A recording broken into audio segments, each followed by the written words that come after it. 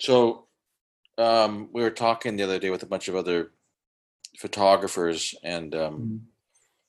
you said some interesting things. But it's difficult when you have a bunch of people talking to just have a conversation with you. Yeah, yeah, I get Plus, that. for a long time, I've wanted to have one with you, and then you moved up to San Francisco Hmm. to go to San Francisco Art Institute. Yeah, that's correct. So, what is it like to go from a community college to an art institute for a photographer? Mm, well, the first thing I could think of was the demographic of students. Um, they were a lot younger, and it was it's tough, honestly. um, It's meaning tough, like it's the curriculum's difficult or the pace or all of oh, it. just to try to put it into like Oh, condense it down into words, I guess. One thing I could definitely think of was like you can't get a handful of the students that all have similar talents or the same talents. Um, One thing I noticed at Cypress was like I could walk around on campus and there's a few people who are into the same things, they have some very, very similar experiences. They are from, well, most of the people that I actually know from Cypress College that mm, were around my age um, were from like the same high school. Or right, like a neighboring high school like Los Al or Kennedy or a right. couple of people from maybe like Northern California, but nothing major. Um, I know you get that with a university setting versus a community college, but with the way that's SFAI was set up, there's literally space for 2,000, 3,000 students. It was tiny, and the number was always kept under um, maybe 1,500 students. That's mostly enrollment issues, academic issues with the school itself. But Hmm. um, it was very close. It was like an extended high school, but with all like art kids and um, yeah, just international students too. A lot of international students. And how does that? Is it diversity basically what we're thinking about here? Like, Yes, and how and did that change your experience? As opposed to where everybody came from sort of the same place. um, well, I never really, just in my own experience, I never really got along with people who all came from the same place. They're like, oh yeah, we have to go to Chipotle and In and Out, Sundays and stuff. We have to do this. And I've never been a fan of the same cycle over and over and over again. Yeah, Um, and I thought it was mostly just a me issue, but it wasn't until even in high school I would meet people who from other countries like and just moved here they or I've had friends who have also like moved house to house growing hmm, up. hmm, So that's always been like, but I have a handful of those friends. It wasn't in a high volume, but moving to San Francisco, I did have that high volume. There was more conversation on um, like individual experiences. hmm. And that's been really helpful for me, even exploring my own identity. Trying to explain to someone uh, what, like, sorry, trying to explain to someone, going out to like Lazy Dog or Chick-fil-A is an actual event Yeah, is very difficult. And I didn't know how difficult it was until I got out of the Orange County setting, out of the LA County or, LA County setting and stuff. right. That's just Yeah, an example. There's definitely more going on from that. I came from like a household that was very strict with like law enforcement, and I grew up Catholic, but everybody kind yeah, of did. But yeah, yeah. meeting other people who had a very very loose Christian background or entirely different religious and socioeconomic settings growing up Right. was very interesting for me. So the structure was less the same, and that Mhm. was sort of a good thing for you. Oh yeah, definitely. Um, Mostly because I think, well, especially growing up, I've always had ADHD. So like that, in academic level, it's like staying on one problem for like 2 weeks is just not gonna have it for me. I can't do that. Yeah, so I'm kind of the um, same. I mean, you're more of you like to invent a thing as opposed to running a thing. yeah, yeah.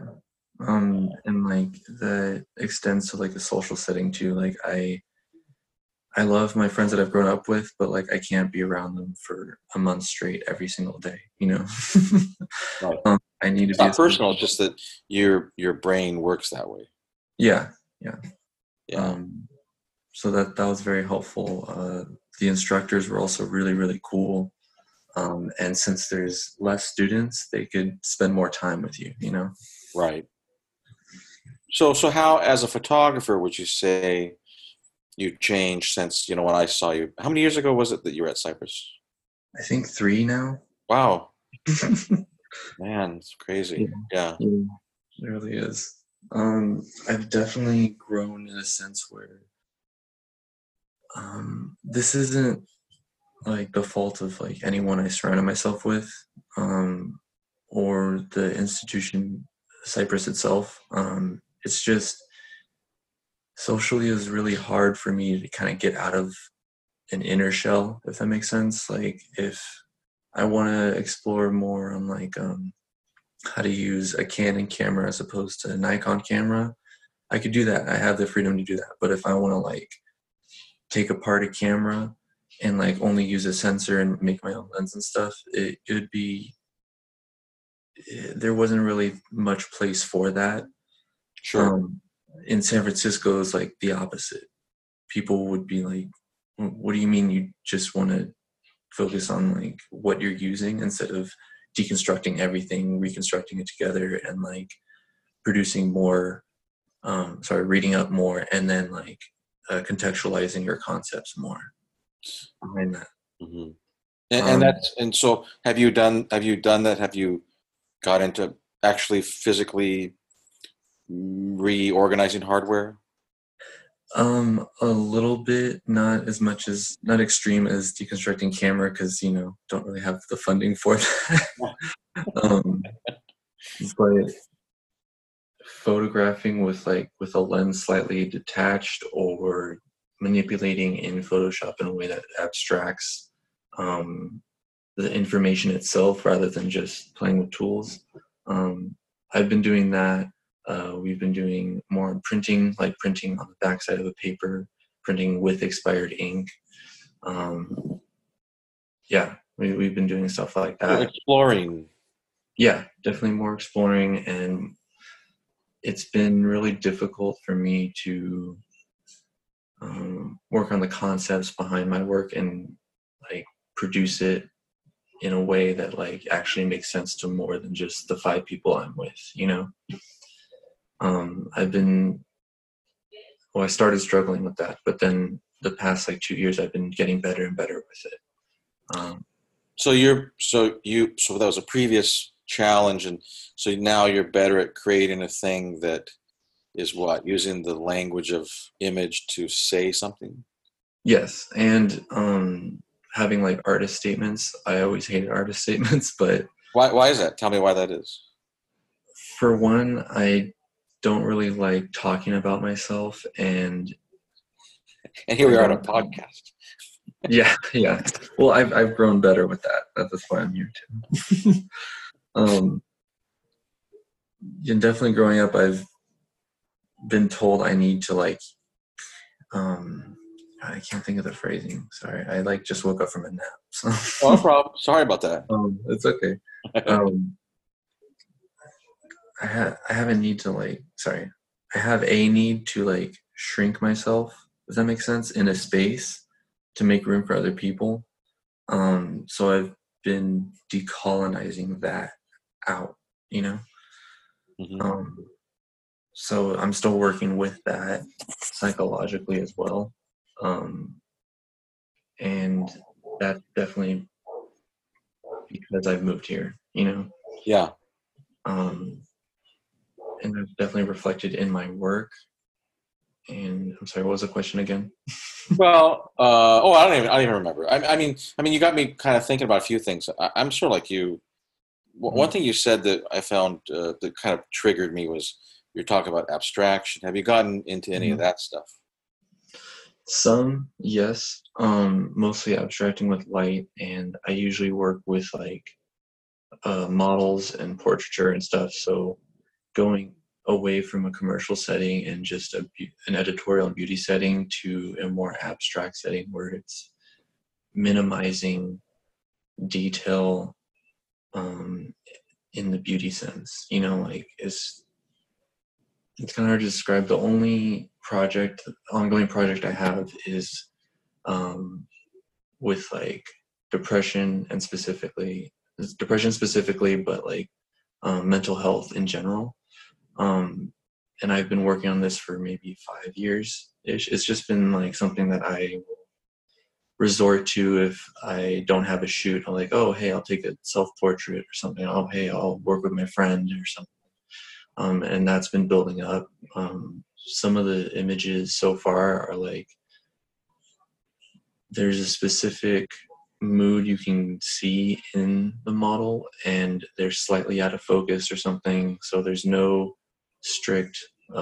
You need the subject in focus, like rule of thirds and all that stuff. It's deconstructing some of that Right. to create more. I'm still working on the actual literature for it, but there's Does it like just create basic. tension on any level if you're messing with these cliche photographic theories? Mm, Yeah.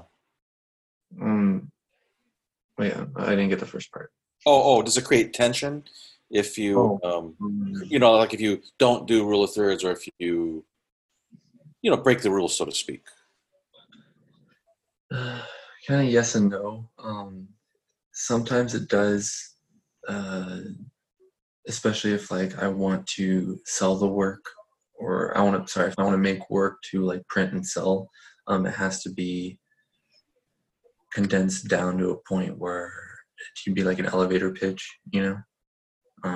I do a lot of the art shows now, so like people will ask about a work, and I don't know what their background is, if they, you know, studied up on art, if they don't know anything about art, if they don't know anything about photography, if they don't. So like I have to condense it down to a point where it's this image represents what this model was feeling at this time.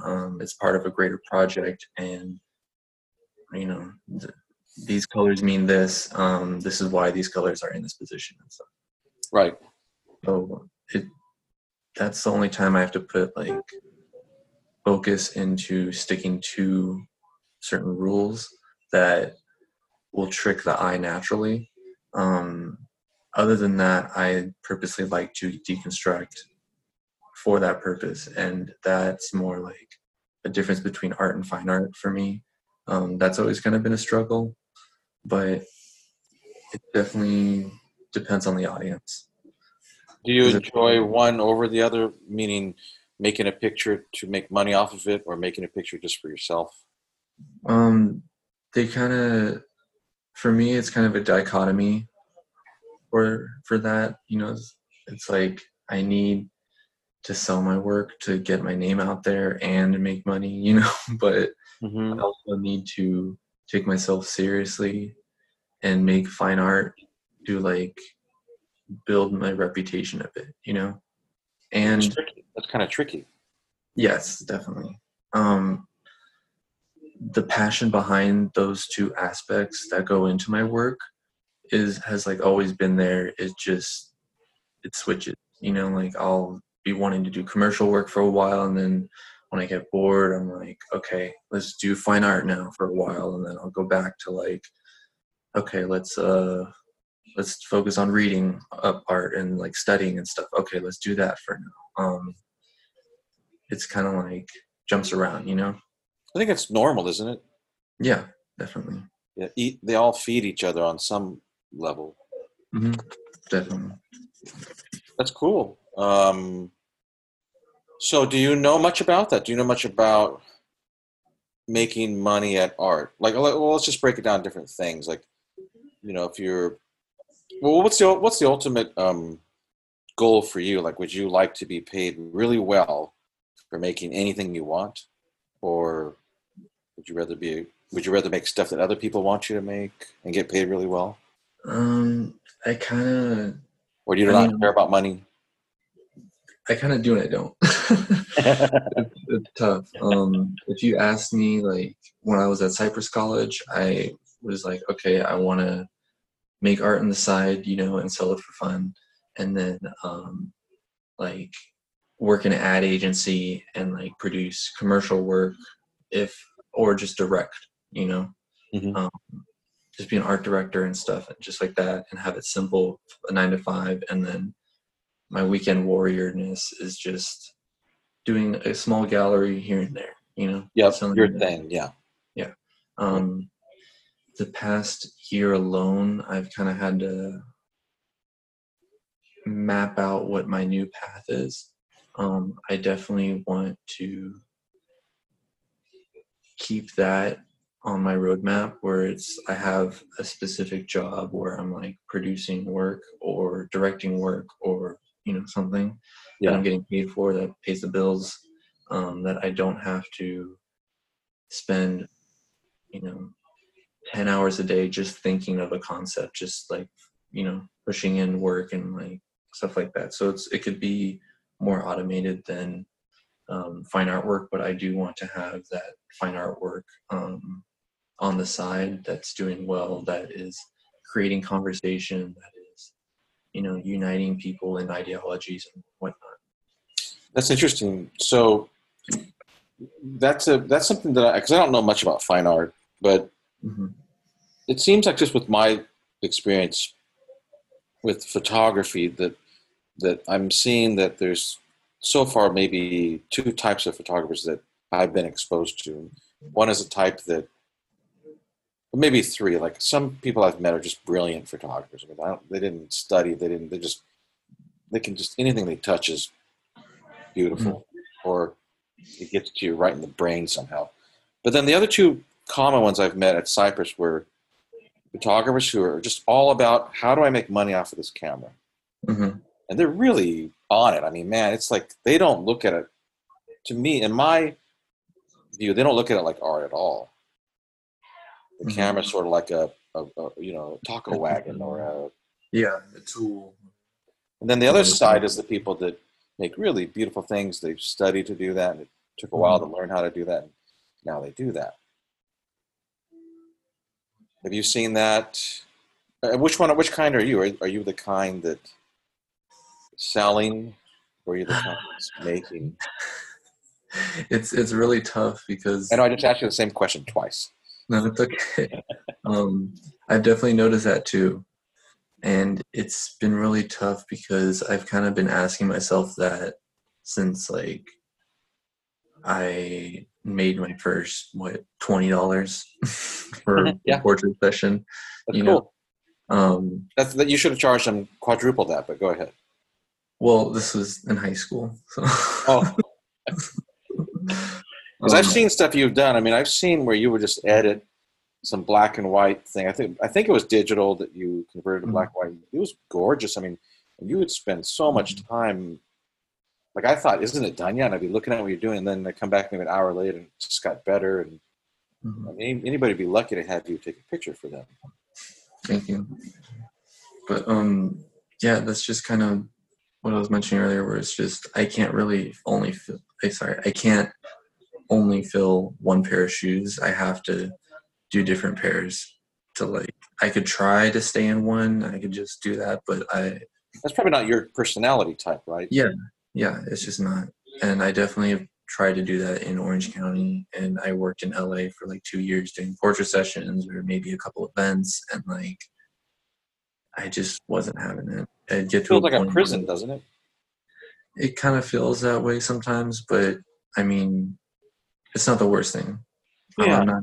yeah. It's just not as engaging as it could be, and it's not. it's to a point where I will like grow enough and then not grow, and I just want to continue to grow at a comfortable rate. Right. That's healthy. Yep. So is fine art? This is what I was actually trying to ask you. My brain just goes everywhere. So I was actually going to try to ask you: is this fine art? Why is fine art this thing about advocacy? I mean, and maybe a second question would be: is fine art just really like you either kissing a curator's ass, or you speak the curator's language, or you live next to a curator? Uh, that's kind of been something that I've been talking about mostly with Michael, because there's a lot of curators that will, and art critics, of course, who will like be very highbrow, and you have to use a certain language to get your point across, or else it won't be considered that.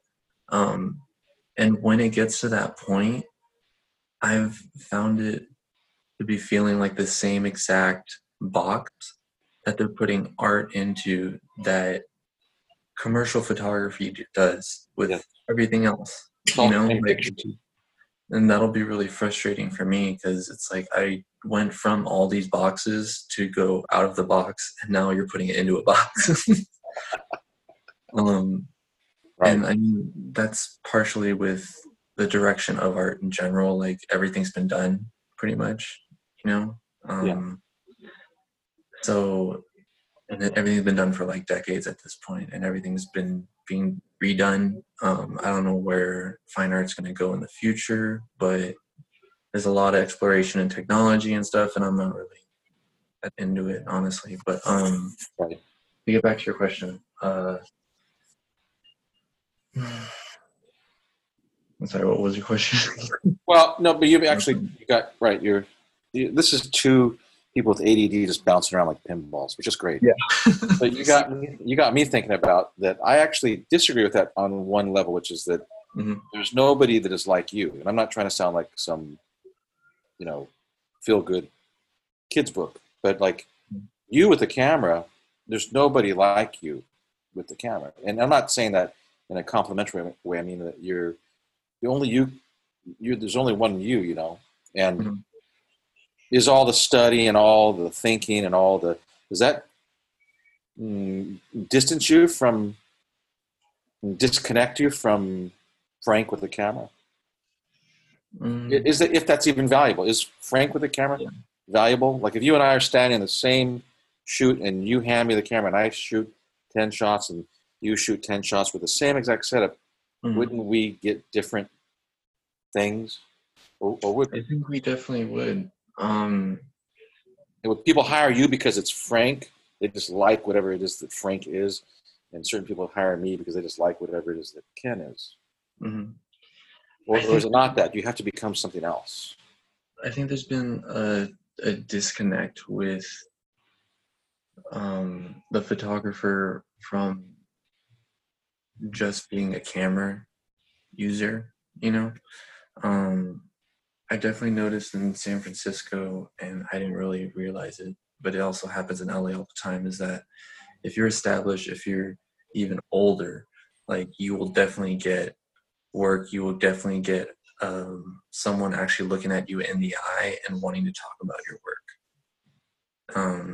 In LA, it's more name droppy, which is understandable. But like, if I notice, especially either at Fashion Week, it's definitely less in the fine art setting. Like at my institution, it was less. But in just finding work, like if I could tell them, I could try to condense all my work into like 3 sentences. And it's personally for me, that's part of an Achilles heel, is like, it's great to be in all these different genres and doing all this different stuff, but like, how do I tell that to someone who's trying to hire me? Someone who's trying to get commission work or buy prints, it's like, it's really difficult to be like, this is what I do, because then I'm putting myself back into a box. And Yeah. that's just, that's kind of a double-edged sword in that aspect. Actually, I just thought of something you said about advocacy Yeah. in art. Yeah. I find it pretty necessary at this point. I've definitely grown as an activist. I went from maybe in a couple of protests in like LA. I mostly worked during them, so unfortunately I couldn't go to more. Oh, really? Yeah, I'd be at Whole Foods working, and Right. I'd be in the break room, and I see on the news like, oh, there's another rally for a cause that I believe in, but I can't, I can't be there. Um, it's a lot easier in San Francisco because not only is it condensed down, so I could be at the city hall from this apartment in like 15 minutes walking max. Small, the Um, setup small, more manageable. yeah. Mhm. So I've been going to more protests. I've been meeting more people who are like doing nonprofits and who are, petitioning. And I've been able to be more active in that setting. So it's like I've been getting more food to feed my activism. Yeah, right. That makes sense. I was pretty starved in Orange County because, Yeah, there wasn't a lot of plight out here. yeah, just in my surroundings. I know there's a lot of nonprofits, there's a lot of good stuff, but just in my surroundings, that's what it was. Um, that's definitely helped me focus on either documenting what's going on for whatever cause, or connecting, because there's a lot of mental health stuff that I've been reading up on in the past years too that like was a huge taboo growing up for me. Oh, So because it wasn't believed in.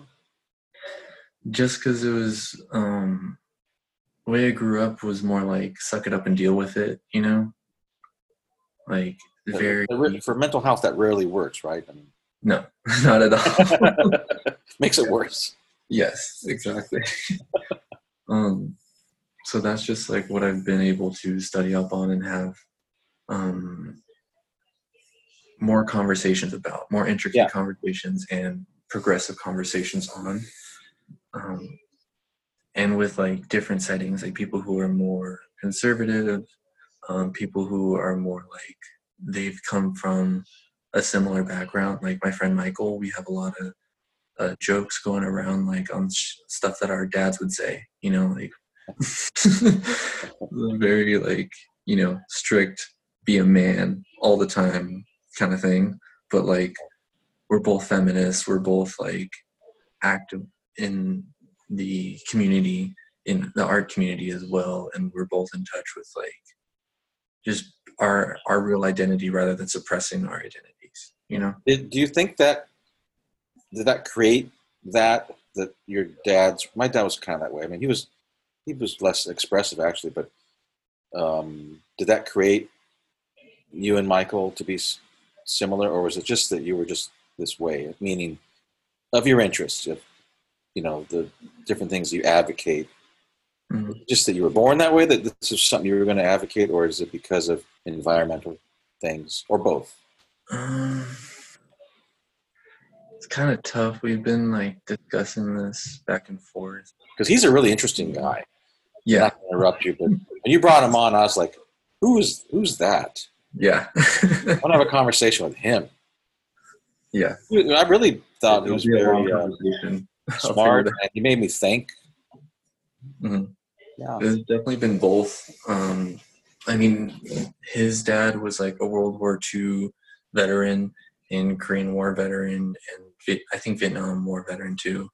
And like, so he had a more physical militant aspect, but his dad wasn't like a huge asshole in that sense. Um, but and like my dad was, well, it's been split up because I've had my father in my life, but like he just didn't live, or him and my mom were separated, my yeah, biological father, and then my stepdad knew my mom like almost the entire time I was born, since I was born. So like I grew up with my stepdad, but spending most weekends with my father in San Diego.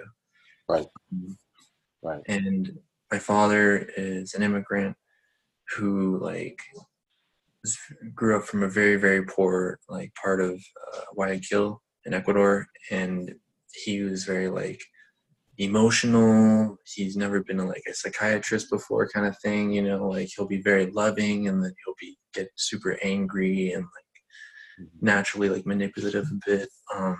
But he's definitely grown, and I've grown up with him growing up, and now he's like a total like Buddhist, and he's very, um, it's just a That's complete huge. That's 180. a huge because huge change, right? I mean, Yeah, most people just remain the same their whole life. yeah. And my stepdad was like, his family migrated here during the Dust Bowl, Wow, from like Oakland and stuff. No, no, Oakland, sorry, Oakland. Oakland. Um, That's awesome. I remember that the Oakland Dust Bowls. yeah. um, and so it was very stereotypical in that their medicine was a bottle of Jack. That's awesome. And he grew up going against the grain. He didn't like how his family was. His dad was abusive, but like his parents were both very, very smart. They were like working for NASA and whatever. And then he started working in like he started off actually as a save-on security officer. That's awesome. Wow. Really funny. Yeah. And then he basically ended up being a federal air marshal, and Man. like, yeah, he completely went up and he worked in that position for like 20 years. So like he was very on the go, and he was like not militant but strict in a sense, and like you have to suck it up, but also you can go into your room and like cry, just don't let anybody see it, kind of thing.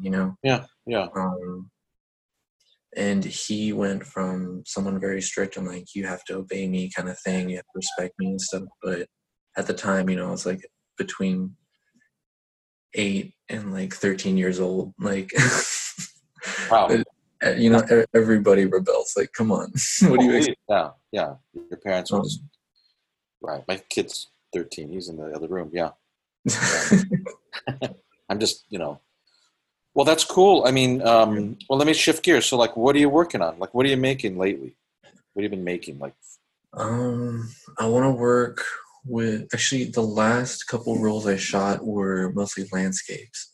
We My girlfriend and I were like have been pent up, we're like we just need to get out. We don't want to talk to everyone and stuff. We don't need to go in a crowd, whatever. We're just gonna rent a car. We're gonna go up to the Marin Headlands and just drive and go on a couple trails. Excuse me. Um, so that's exactly like what we did. which uh, type is it? A 35 or 120 or 4 by Um, 5? my 120, Oh, the cool. the Pentax 645 I just got. Oh, yeah, yeah. Oh, okay. What is there? I was just. This is really great. You're saying this because I wanted to do a little landscape thing. Mm. What's a good lens for that on a medium format? Like, what's a good focal length, or is there one? I'm the semi last person you want to ask. Just 'cause I literally just got the Pentax. I don't have any filters on it. No, really, just straight. Yeah. Yeah. That's cool. And I have filters on all my other lenses, even my digital camera, of course. But Yeah, like, I definitely need a neutral density filter and a UV filter. yeah. Because it's But looking what kind of flat or kind of noisy or. yeah, especially with landscapes, the further you get, the less detail you'll get. So, especially up here, because it gets foggy, even if there's no fog. Um, Oh, so that'll bring out the sharpness way more, and it'll counteract that. Um, but you're I thinking like what kind of filter would just in your guessing would be like a really drastic, like a red or orange or yellow or. um, well, I shot on color, but for black and Oh, white, I'm not good with color filters either. I haven't been able to shoot a roll and actually seen the comparison and stuff. But I heard that red filters are really good for landscapes. that's what I've heard too. Yeah. Yeah, I But, was thinking about doing that. I had a really wide angle 45. Oh, Um, that's cool. I feel like I've got like maybe the same. Maybe mine's a 50. Yeah, that's It's killer. real wide. 45. That's wide. Yeah. I originally got that lens to shoot street because it came with a 75 millimeter, and it like was really hard for. It's great for portraits, but it's really hard for me to like get close enough to someone to like get a decent exposure or Right. image. I would say. But the 45s were just really really wide. It's like I think a 28 equivalent. Yes, So that's a for me, great focal length. I'll have to show you the when I get them developed and scanned. I'll have to show you them because I don't even know what I'm gonna get at That's this point. cool. And was it positive film or negative film? Negative, color negative. Sweet. Um, a roll of Pro 400H and then a roll of Kodak Portrait. Hmm. That's cool. That sounds like fun.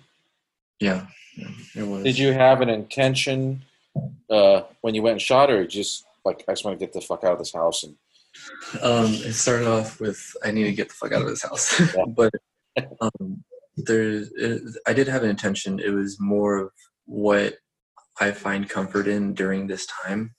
Um, I've always been someone who needs to be in nature, who like needs to be quote unquote free, but like um, I haven't really been able to do that, of course, in quarantine. Yeah.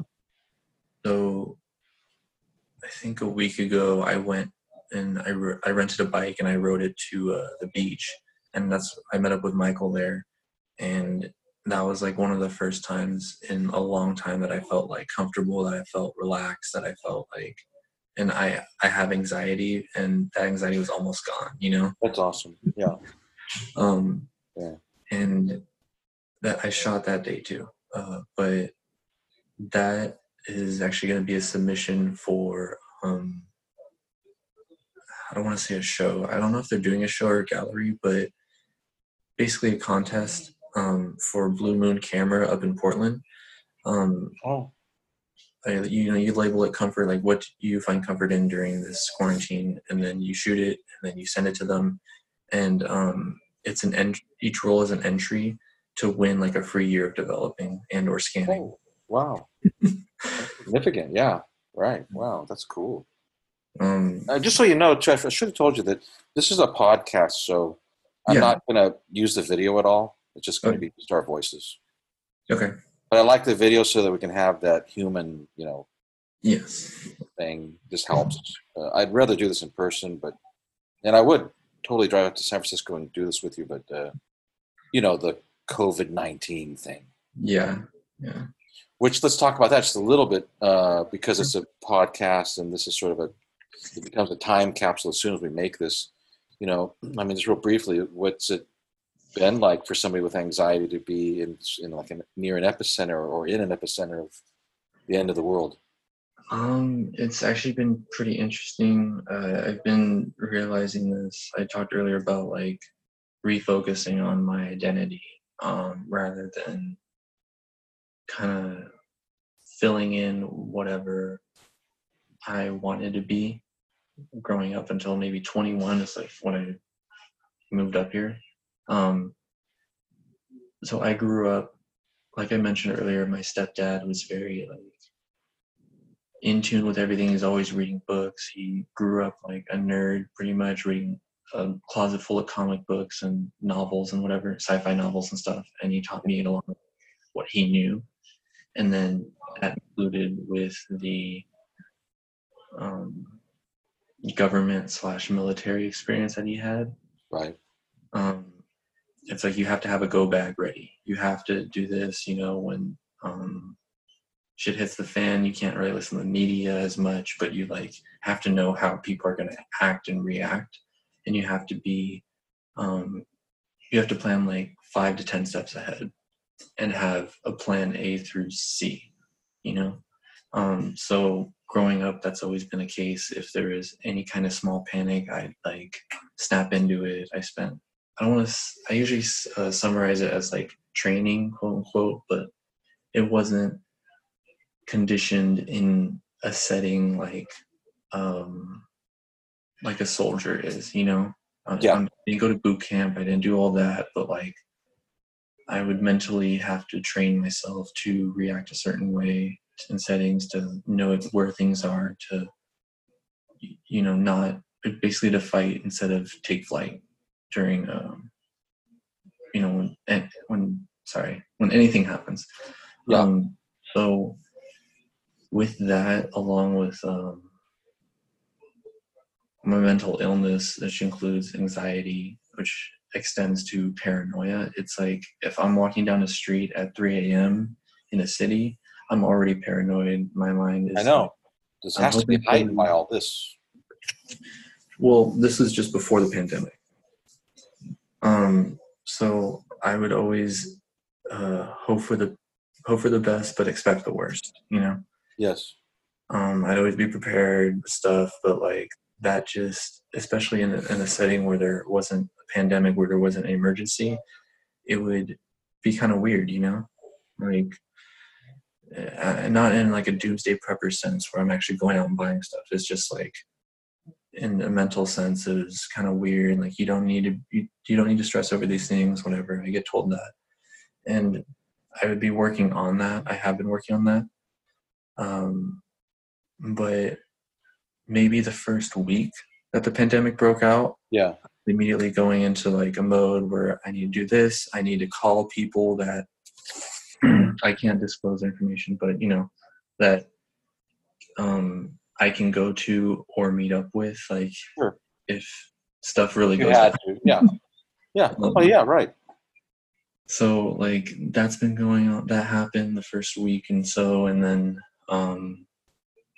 I had to like hold the rails a little bit because I'm like, okay, if I start rushing into things, then I'm gonna just have nothing to do, But also, especially with like a couple near death encounters I've had, I've noticed that the law of don't panic definitely helps in every single setting. That is the truth. Yeah. If you can get to that space, you'll make it'll be just way better decisions. Right. But a lot of my anxiety's actually been relieved because of that. Because it's like no longer in my head. And Hmm. it's a little bit selfish to say this. It's no longer in my head, it's like happening, So Hmm. That's interesting. So had it never happened, it would just be this potential thing, yes, exactly. and that would be kind of irritating. Yeah. It's been irritating, I guess. But It's a nice word, irritating. yeah, it's been really weird personally to be experiencing that, to like be actually calm during a pandemic. And I mean, this doesn't, I still have concern, and like my prayers are still out to everyone who is affected directly and the lives that have been lost. And I still want to continue to provide resources or information to resources for everyone, of course, and like all that. But like on a mental illness aspect, it's been a bit relieving to not have to fear something that is invisible, that is potential. And isn't that at the heart of anxiety? It's the The it's fear the of thought of you're resisting this thing, and there's no reason to resist it anymore yes, because it's exactly. happening. Right? Yeah. So, Yeah. right, I get that. Um, have you had anything stripped away? Any cycles, as you said the other day? That was one of the words that caught my attention. Cycles. Mhm. I began to think about that when you said that the other day, and I'm really into that. I just never really believed in most cycles. Mhm. I mean, I'm including a lot of stuff that maybe a lot of people really believe in, like money and Yeah. society and government, and Mhm. I just sort of believe in like the people that I love and myself, and Yeah. it's being real. It's being real. I'm Yeah. not saying I'm going to live a different way, but in my head, I'm never put a lot of importance on cycles. Mhm. I mean, I get caught up in it like everybody else does. It's Work's been one of the biggest things for me. Um, I I started to get into the cycle where it's like I wake up, go straight to work, like I work, and I do like working. I do like having the bills paid, but personally, product photography is just isn't for me. Doing the same thing over and over and over and over again with like I need to like be some kind of creative. um, but I've been working at my job now for what 4 months, 5 months, and I still plan on working there. It's not like it's the worst thing in the world. I've had way worse jobs. Sure. But it was, I don't want to say miserable is too strong of a word, but it was just like boring, and I was just starting to dread it working, and just do this every single day, like day in, day out, and then go home too tired to like go out and do stuff, but also not tired enough to go straight to sleep. That's Um, and in a general sense, I did like it compared to, you know, working two jobs in the same day and then being awake until like 3 a.m. doing homework, like doing projects, organizing freelance shoots, like, and just barely getting by or not being able to make bills and stuff. That was way more stressful, way more anxious for me, but it just getting in the same cycle is like, it's a bit of a culture shock for me, for myself. right. um, because I only have like one job, one day job, I should say, and Yeah. then freelance, and that's it. So like, it's been really weird doing that, and kind of only talking to the same people has Yeah. been a bit difficult for me before this all broke out, and seeing the same things come up on YouTube newsfeed, on like the news come up and over again, and like everything was kind of just, I mean, there'd be some curveballs, but like, especially one thing that I've definitely noticed more is how people aren't aware of their own sense of reflection and or like privilege, and that's something that's definitely been prevalent in like for Americans, I guess. Yeah. And to see that completely undone is just very interesting to me. Why is that? Well, because it's hard to put into words, but like people in other countries are like, oh, I can't go to concerts every night, like they don't think about that. And Americans like, oh great, I can't go to that, Jamie's party, and then I can't go to like,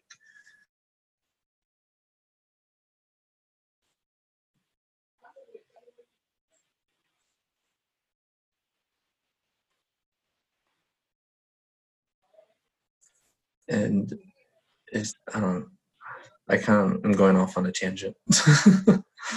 I'm sadly I missed a little bit of that because the thing froze. But no, I get what you're saying. I mean, I guess what I heard when you said that was I began to think about all kinds of cycles. Mm-hmm. Education or getting in a 30-year fixed loan or Mm-hmm. just all these things we're expected to do in a society. And I feel And like it's been all sort of stripped away in the last, maybe not for everybody, but I mean, yeah, especially with education, it's been, you have to, you graduate high school, then maybe a year off at most, but then you go into university and then you get your degree and then you rumorly get a job, and then you have to pay your loan right away. You have to like get on that, you have to get on your payments, and you get a car, you get on your payments, and that doesn't get disrupted at all. And then now it has been, interests on loans are getting suspended, graduations for everything are getting like suspended.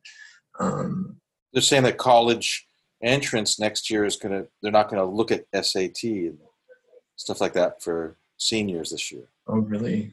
Yeah. Wow. And like in New York where they're, having this huge surge, or they were, they were letting people do medical work without, and they're going to check credentials later.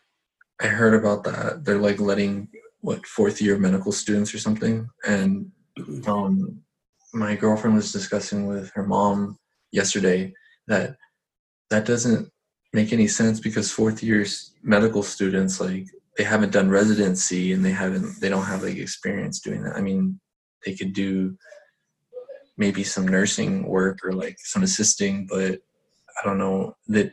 And the news didn't, say exactly what they're going to be doing. Exactly. Just It could 'cause- be more reasonable than the worst assumption.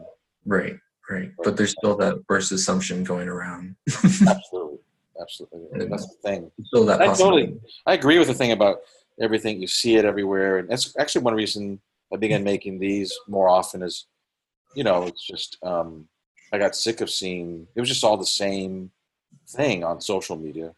Yeah. Even the news is just now the same thing. Everything became the same thing, Mhm. and so I thought, well, let's just talk about something else. Plenty of that other stuff. Yeah, I agree. And and then what you just said too about like I just talk to the people in his house and my neighbor over the fence every once in a while, Mhm. so I think it's important for people to talk to other people during this, for stress or whatever. Yeah. And I mean, it's definitely helpful too. And you aren't at like, for someone who's a non-essential worker, you aren't, at a job occupying your attention all the time. Right. And And I have everyone, friends that do that, like in the grocery store and stuff like that. They'll come on a chat like this, and they're like, "What do you guys? Why are you guys stressed out?" Because they're totally around people, new people every day. Mhm.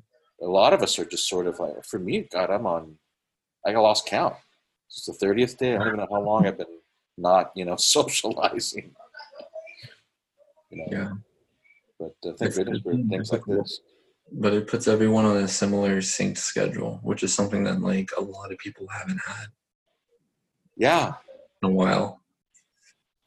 yeah. There's a definitely in this country. I've felt at a certain point there's a lot of division, Hmm. and I feel like this thing kind of gave us a global unity in a sense. For some still kind of are doing their own deal, but Yeah, we'll see. Hopefully they'll give in. I mean, how can you deny it? I mean, it's like people are dying all over the place, and Hmm. but you know, um, and it was great hearing you too. What was it we were talking? We did a chat with Cypress College people. Is that what it was? Yeah. Yeah. Okay, it was great because you know I was interested in hearing what you were talking about as far as what you're using for your camera and Hmm. what kind of things you're taking pictures of and stuff like that. Then we have other friends from our mutual acquaintances that they're more in the business of photography, than actually making pictures anymore. Yeah. Yeah. It was really good to chat with you guys. And what you guys said, 2 weeks maybe, or maybe a week and a half. Yeah, I'll have to do another one. Yeah, that's the other thing I would try to create with this is some kind of a new normal. So like every Wednesday or whatever, I don't know what day it would be, maybe twice a Mm. month, whoever shows up, sit around the Cypress College couch and bullshit.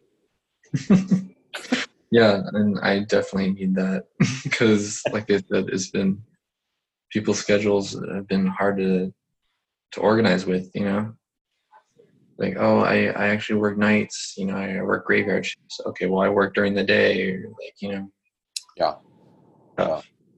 But this is good. This is really good. I'm glad yeah, we're going to get to talk more. yeah. And last time I saw you years ago, you just bought a Fuji camera. You still have that, or? Yes, I do. I got that. Let me think. Uh, between 4 and 6 months after I moved up here, and I've been using it ever since. It's been great. Um, all the research I did, and I think you saw most of it. Yeah. it sorry, um, it like it's been such a great experience for me personally, and it's been a more advanced tool for me to get accustomed to using. That's Um, interesting. How so? Because I always think of that camera as being kind of this real user friendly. You know, it's got the oh, knobs. it definitely is user friendly, but it has a sense where it's like if sorry, it's like tough to put into words. More It's sophisticated than your previous. yes, definitely, and more ergonomic, and it's just been more instinctual once I got to learn the tools. Um, there's some, I will admit, some aspects like some autofocusing will annoy me a bit from time to time. It won't focus fast enough, like one out of every 1,500 shots. Okay. It's not that noticeable, but for me, using it all the time, it is. Um, but I used to have like a Canon T5i, which I loved, but I wouldn't be able to, create the resolution that I personally wanted. Okay. And it just wouldn't have some of the tools that I wanted, but that's why I had to upgrade. And then, other than that, I'd use the school's cameras, Yeah. and just, and I'm very grateful, and I would be very, very excited. um, but every now and then I'll remember, like, oh, I have to return it just for a week or so, and then Oh, I know. it Yeah. wasn't mine. I Yeah. wasn't able to use it 24/7 to save the settings that I have, and I have been with this, and I actually love it so much that I recommended it to my friend Michael, Cool. and he hasn't bought a new digital camera since I think 2008 or something. That's cool. Right on. um, and I have the SLR version of the Yeah. XT2. He got the X Pro 2, the rangefinder version, Oh, no shit. and he like has loved it. He's like, I haven't been excited for a new camera since like was that like 2008 or something, like a long time How ago. did Fuji do that? Because I don't believe in cameras, but that camera, I just love taking pictures with my little Fuji. Like, how did they do that? You, which one do you have again? I just have a little pocket, little XT1, the T100 or whatever. Yeah, yeah, Um, but I realized that they were onto something. Like they somehow made the experience. I don't really want to pick up my Nikon all the time. If these hmm Fujis, you just want to pick them up and use them. It's like you're starting all over again. Somehow, how did they do that? yeah, yeah. I completely agree with. It's like magic. Um, it's definitely felt a little closer to having an analog camera when you're like between beginning and intermediate photographer, I guess. Just in the sense where it's like you have a passion for it, you have curiosity for it, you like want to shoot more than like it's like lifting up an arm for you, where it's like, oh, I want to shoot this thing, cool. And it's not boring, but it's just there, it's just an extension of your Yeah, everyday. Um, Shooting Fuji has definitely gotten back some of that passion that I had when I first got a camera. yeah. But And it's just a digital camera. It's just yeah, got f-stop. It's got shutter. I don't know. When you look at it, you just feel like you want to pick it up and use it. I don't know why that yeah. is. Well, I mean, I'll get really picky after a few months to a year of using any tool, honestly. Yeah, yeah, I'll still be grateful for what I have. I'm still very humble in that aspect where it's like every now and then I can't believe that I was able to afford, my own digital camera. Like it's crazy sometimes, but I'll still get picky. I like the experience of analog a bit more in the sense where I don't have the preview screen. I don't have to really rely on batteries, but shooting Fuji is the closest I could get to shooting film. right. So that's why like I love Fuji so much. And usually I usually shoot Canon, but I love Fuji way more. I know. It's the strangest thing. Mhm. Yeah, I don't get it, but I like that brand. You know, um, yeah. And so that's what you're shooting. You shot those 2 rolls of film, and then do you have plans for shooting anything in the future that you're able to talk about, or Um, direction of shooting? I wanna. I've been kind of procrastinating a bit, but I've been talking to one of my peers from SFAI.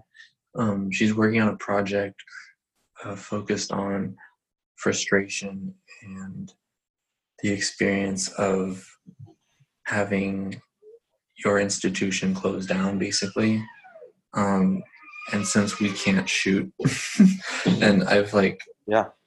she's more our art and tech major with a minor in, I believe, painting or drawing. I can't remember which one. Um, but she has very minimal experience with photography, and that's how we met. Was like she needed help with photographing stuff, and I was like, yeah, I'm down. Um, so I'm gonna take some more self portraits for that. That's the next project that I have in mind. And then one of the art shows that is called Trap Art was supposed to happen in April. It got pushed to June, the end of June. So if things die down by then, if we could go back out, I'm going to be doing that too. Sweet. Here's an interesting question.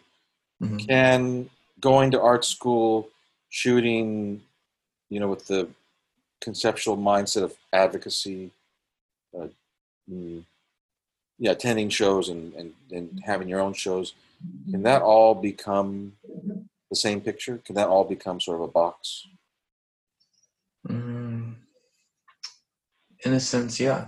Because then the thing I could think of is if I become like a documentary photographer, where which I have a lot of respect for and inspiration from documentary photographers. But the ones that I find most inspiration from had their own artwork, and they use that experience to extend into something else. Um, I've already kind of felt a little bit of that. I've been shooting for Jackie Fielder and her campaign, and like, And tell me about it. Who's that? Who's Jackie Fielder? she is a Democratic socialist uh, running for California senator. Okay. She doesn't take any money from big banks, and she is like, I don't have my script, but um, she, I personally don't. I have a historically don't really follow politicians, but learning more and more, it's just I am able to, and I am actually passionate to working with her. You know, like I believe in her policies and what she is doing and what she wants to do, what she has done. She doesn't take money from like big banks.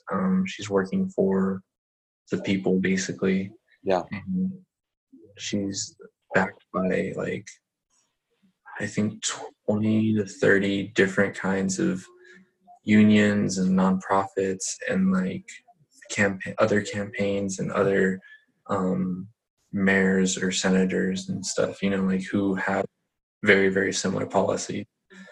So it's been really cool getting to talk with her and like her campaign manager and photographing her, even though it's mostly for social media and it's like I can't get super conceptual and super artistic with it, but I'm every now and then I'll get a photo that's like, slightly different that I'm gonna keep in a separate folder. I still send them all my images, but I'm gonna keep in a separate folder and build that up as I go along the campaign. That's sweet. Yeah. I have a final question for you.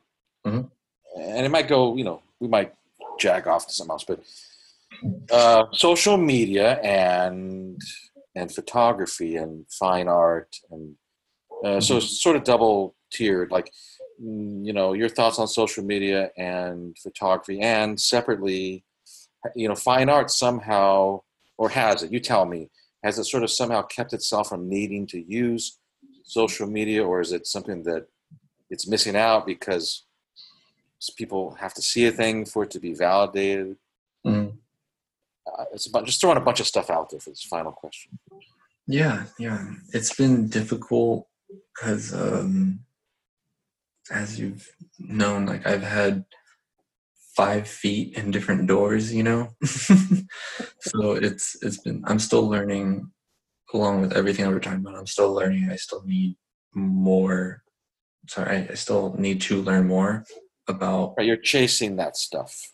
Yeah, but before, especially with commercial photography and social media, they definitely have grown to need each other, especially in a time like this where everything is now online. Um, People need to see it. A general audience and paying customer need to see it. For fine art, it's definitely had its own niche in social media. A lot of these fine artists that I've met and like instructors who are amazing fine artists I've met have 100 followers or whatever, you know. Right. It's Right. not as big of a thing, but those I think 10 of those 100 followers are like millionaires or something, you know, and that's all they really need. And they still have that human interaction or the direct interaction where they have like each other's in a group chat kind of thing, them and their 5 friends, and that's all they need. And they still put on amazing art shows. They still are putting art in SF MoMA or, you know, MoMA New York or stuff like that. And then there's other artists who I've met who are doing like tours of shows, and they still have 17,000, 50,000 followers or whatever. They still like are producing and engaged in the audience online as well as in person, which I've found is a bit tantalizing because that's like, wow, you know, you could actually do all this and you aren't like coming apart at the seams. Like, I don't understand.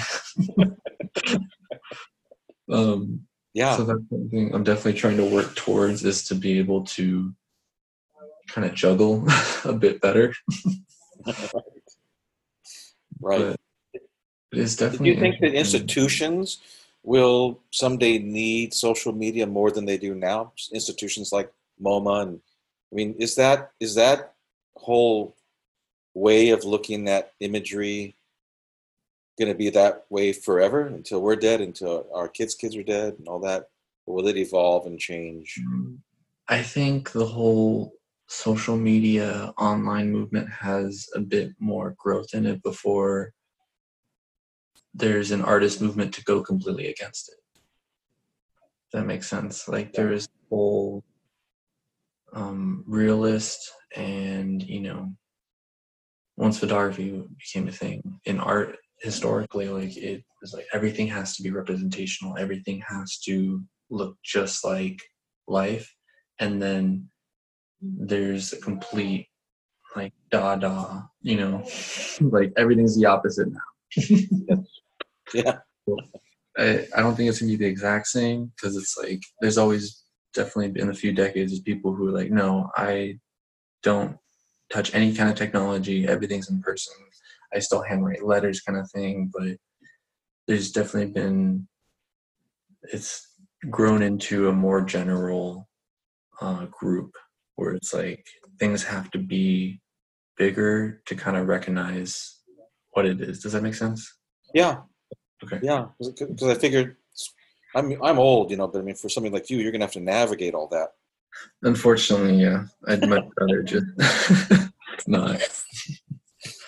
And it's dynamic. It seems very dynamic, that whole thing. I mean, I've seen the internet mess with the entire music industry. I've seen it mess with Mm-hmm. television and film, like in a major way. I mean, look at Netflix. I mean, that was like a kiosk at the grocery store, and now it's like, Right. they're the ones making TV. They're the ones paying Adam Sandler. Yeah. Um, That always trips me out. I really wish I was able to see that. you wish But what? You wish what? like the beginning of the internet and stuff, and just, you know, have everything completely undone, but now it's online in a digital entity. Right. Right. That's just So, being like, I fair. wondered if that's going to happen to art. The art culture, fine art, all that. Like when the screen is literally, or maybe it already is. Like the human eye, Mm. and it's cheap. Do you need to go see the Mona Lisa at the Louvre, or can you just see it from your screen? Is it any different? Right.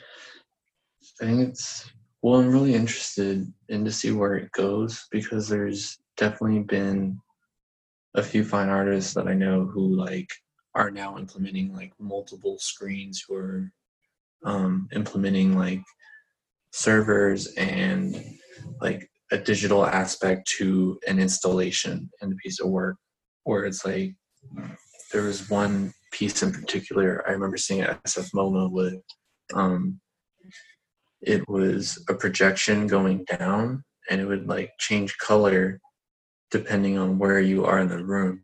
And the way it detected where you are in the room is you had to have like a headset and there is a custom electromagnet in the center of the room and how far away you were from that, it would produce feedback in your headset. So you would be immersed with it and also auditorily and visually.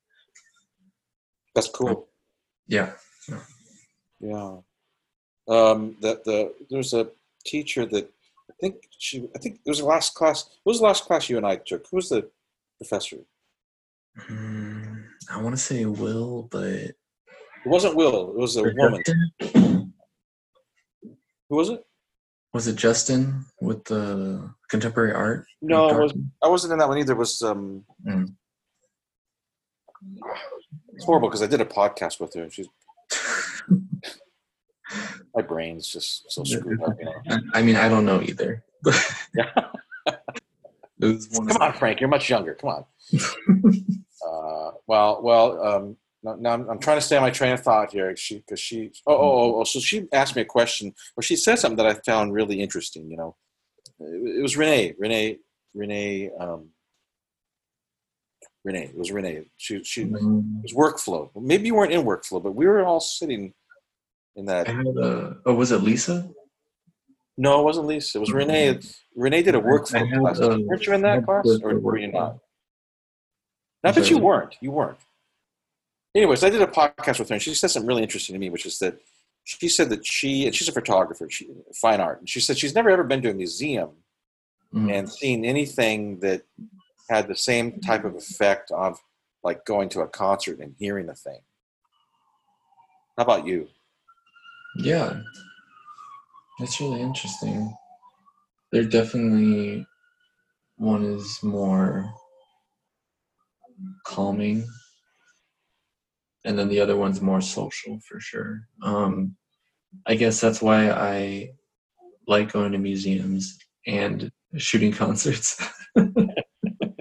Why? Well, because which one's more calming for you and which one's more social? The museum's definitely more calming. The museum's definitely where I would go to like find inspiration or learn with or without friends or family, but the concerts where I would like go to like release energy or I would need to jump in a mosh pit, or like like punk rock. You're thinking like punk rock or either punk rock or hip hop or rock in general.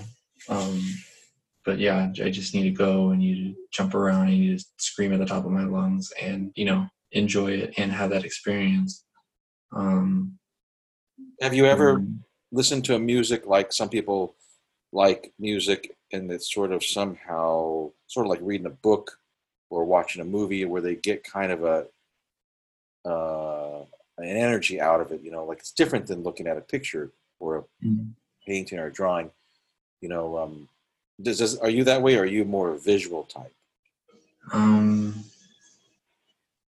think I am more of a memory type actually, because I used to hate listening to live music on either the CD or like streaming it or whatever. I hated listening to live music because I wanted to listen specifically to the artists and I didn't want to listen to like people screaming or whatever. You want to hear the recorded version. Right. studio. It wasn't until I actually went to a concert that I started actually listening to live music. Right. I don't listen to it all the time anymore. I went through a whole phase where I just listened to nothing but the live music being played because it wasn't. I could see the artist was like, sweating. I could see that they were performing as well as making music, and it's like everyone was in sync, and everyone at the concert was in sync and sharing this experience, and I could kind of close my eyes and not be there, but try to be there or to try to share that experience too. Right. Um, Now, not so much. I'd much rather go see them live. That's But interesting. my position's definitely changed from that. And I You used to listen definitely, to a lot of music. yes, I still do. You do. Yeah. If you're listening to music like a Radiohead song or whatever, Mhm. and then you look at an image, if you compare those two experiences, listening to a recorded performance and looking at an image, do they hit you differently or do they hit you the It same? definitely hit me differently. Um, Does one hit you deeper than the other, if that's possible? I think being at a performance hits me deeper than looking at an image um, and or listening to music itself. Um, there's been exceptions, for sure, if the performer wasn't good live. And I'm like, and there's a combination of if I'm driving up PCH, blasting, my favorite song of that artist, and I'm just singing along, like that experience is going to be way better. Or I'm with my friends in the car and we're all singing along. That experience is going to Yeah. be way better. Being a It's performer. transformative somehow, isn't it? Yeah, definitely. Yeah. Now, I'm the same way. Music hits me pretty deeply. Hmm. It can sort of snap me out of a depression, or it can make me cry when I probably should be crying. Can't. Hmm. And imagery doesn't do that for me very much. And why do I keep taking pictures if that's the case? Because I'm a Oh, musician as well. yeah. Yeah. So Um, isn't that in that interesting? aspect, I find that really interesting. I think it's music hits me a bit more. It makes me more emotional. Sorry, not more emotional, but it hits me more consistently, if that makes sense. Yes, I agree. Um, there's very few images that, but there's definitely still is a big number of images that I can see and like get goosebumps, or I could cry, or like it really can hit me even without music. It's just imagery entirely. Right. Um, but my mind also goes into the aspect of like how that image was created, the context behind it, and like what it can or does represent. So the Um, part that makes images comes up, that type of thinking yeah, as yeah. well. And most of the images, especially in the past like year or so, have been documentary photography, or like uh, images that have a political purpose behind them. Um, uh, Is that because that's a truth? The documentary things they're a document of a slice of time as opposed to an abstraction? Is that why you think it's? Do you think that's maybe why it affects you deeper than or I think you know? certain images that I'm thinking of are like issues have that still remain issues for the past like 100 plus years. Um, there's definitely some documentary photographs that I've seen that like weren't as powerful to me, but were still like really cool. Right. There's definitely been abstract work that I have found to be completely moving, where I'll stare at it for 2 hours. Yeah, I Um, love abstraction. Yeah, yeah, yeah. but it's been pretty mixed. But music has still been something that can like move me way more, even though I'm not a musician. I try to be, but I am just inherently tone deaf. I just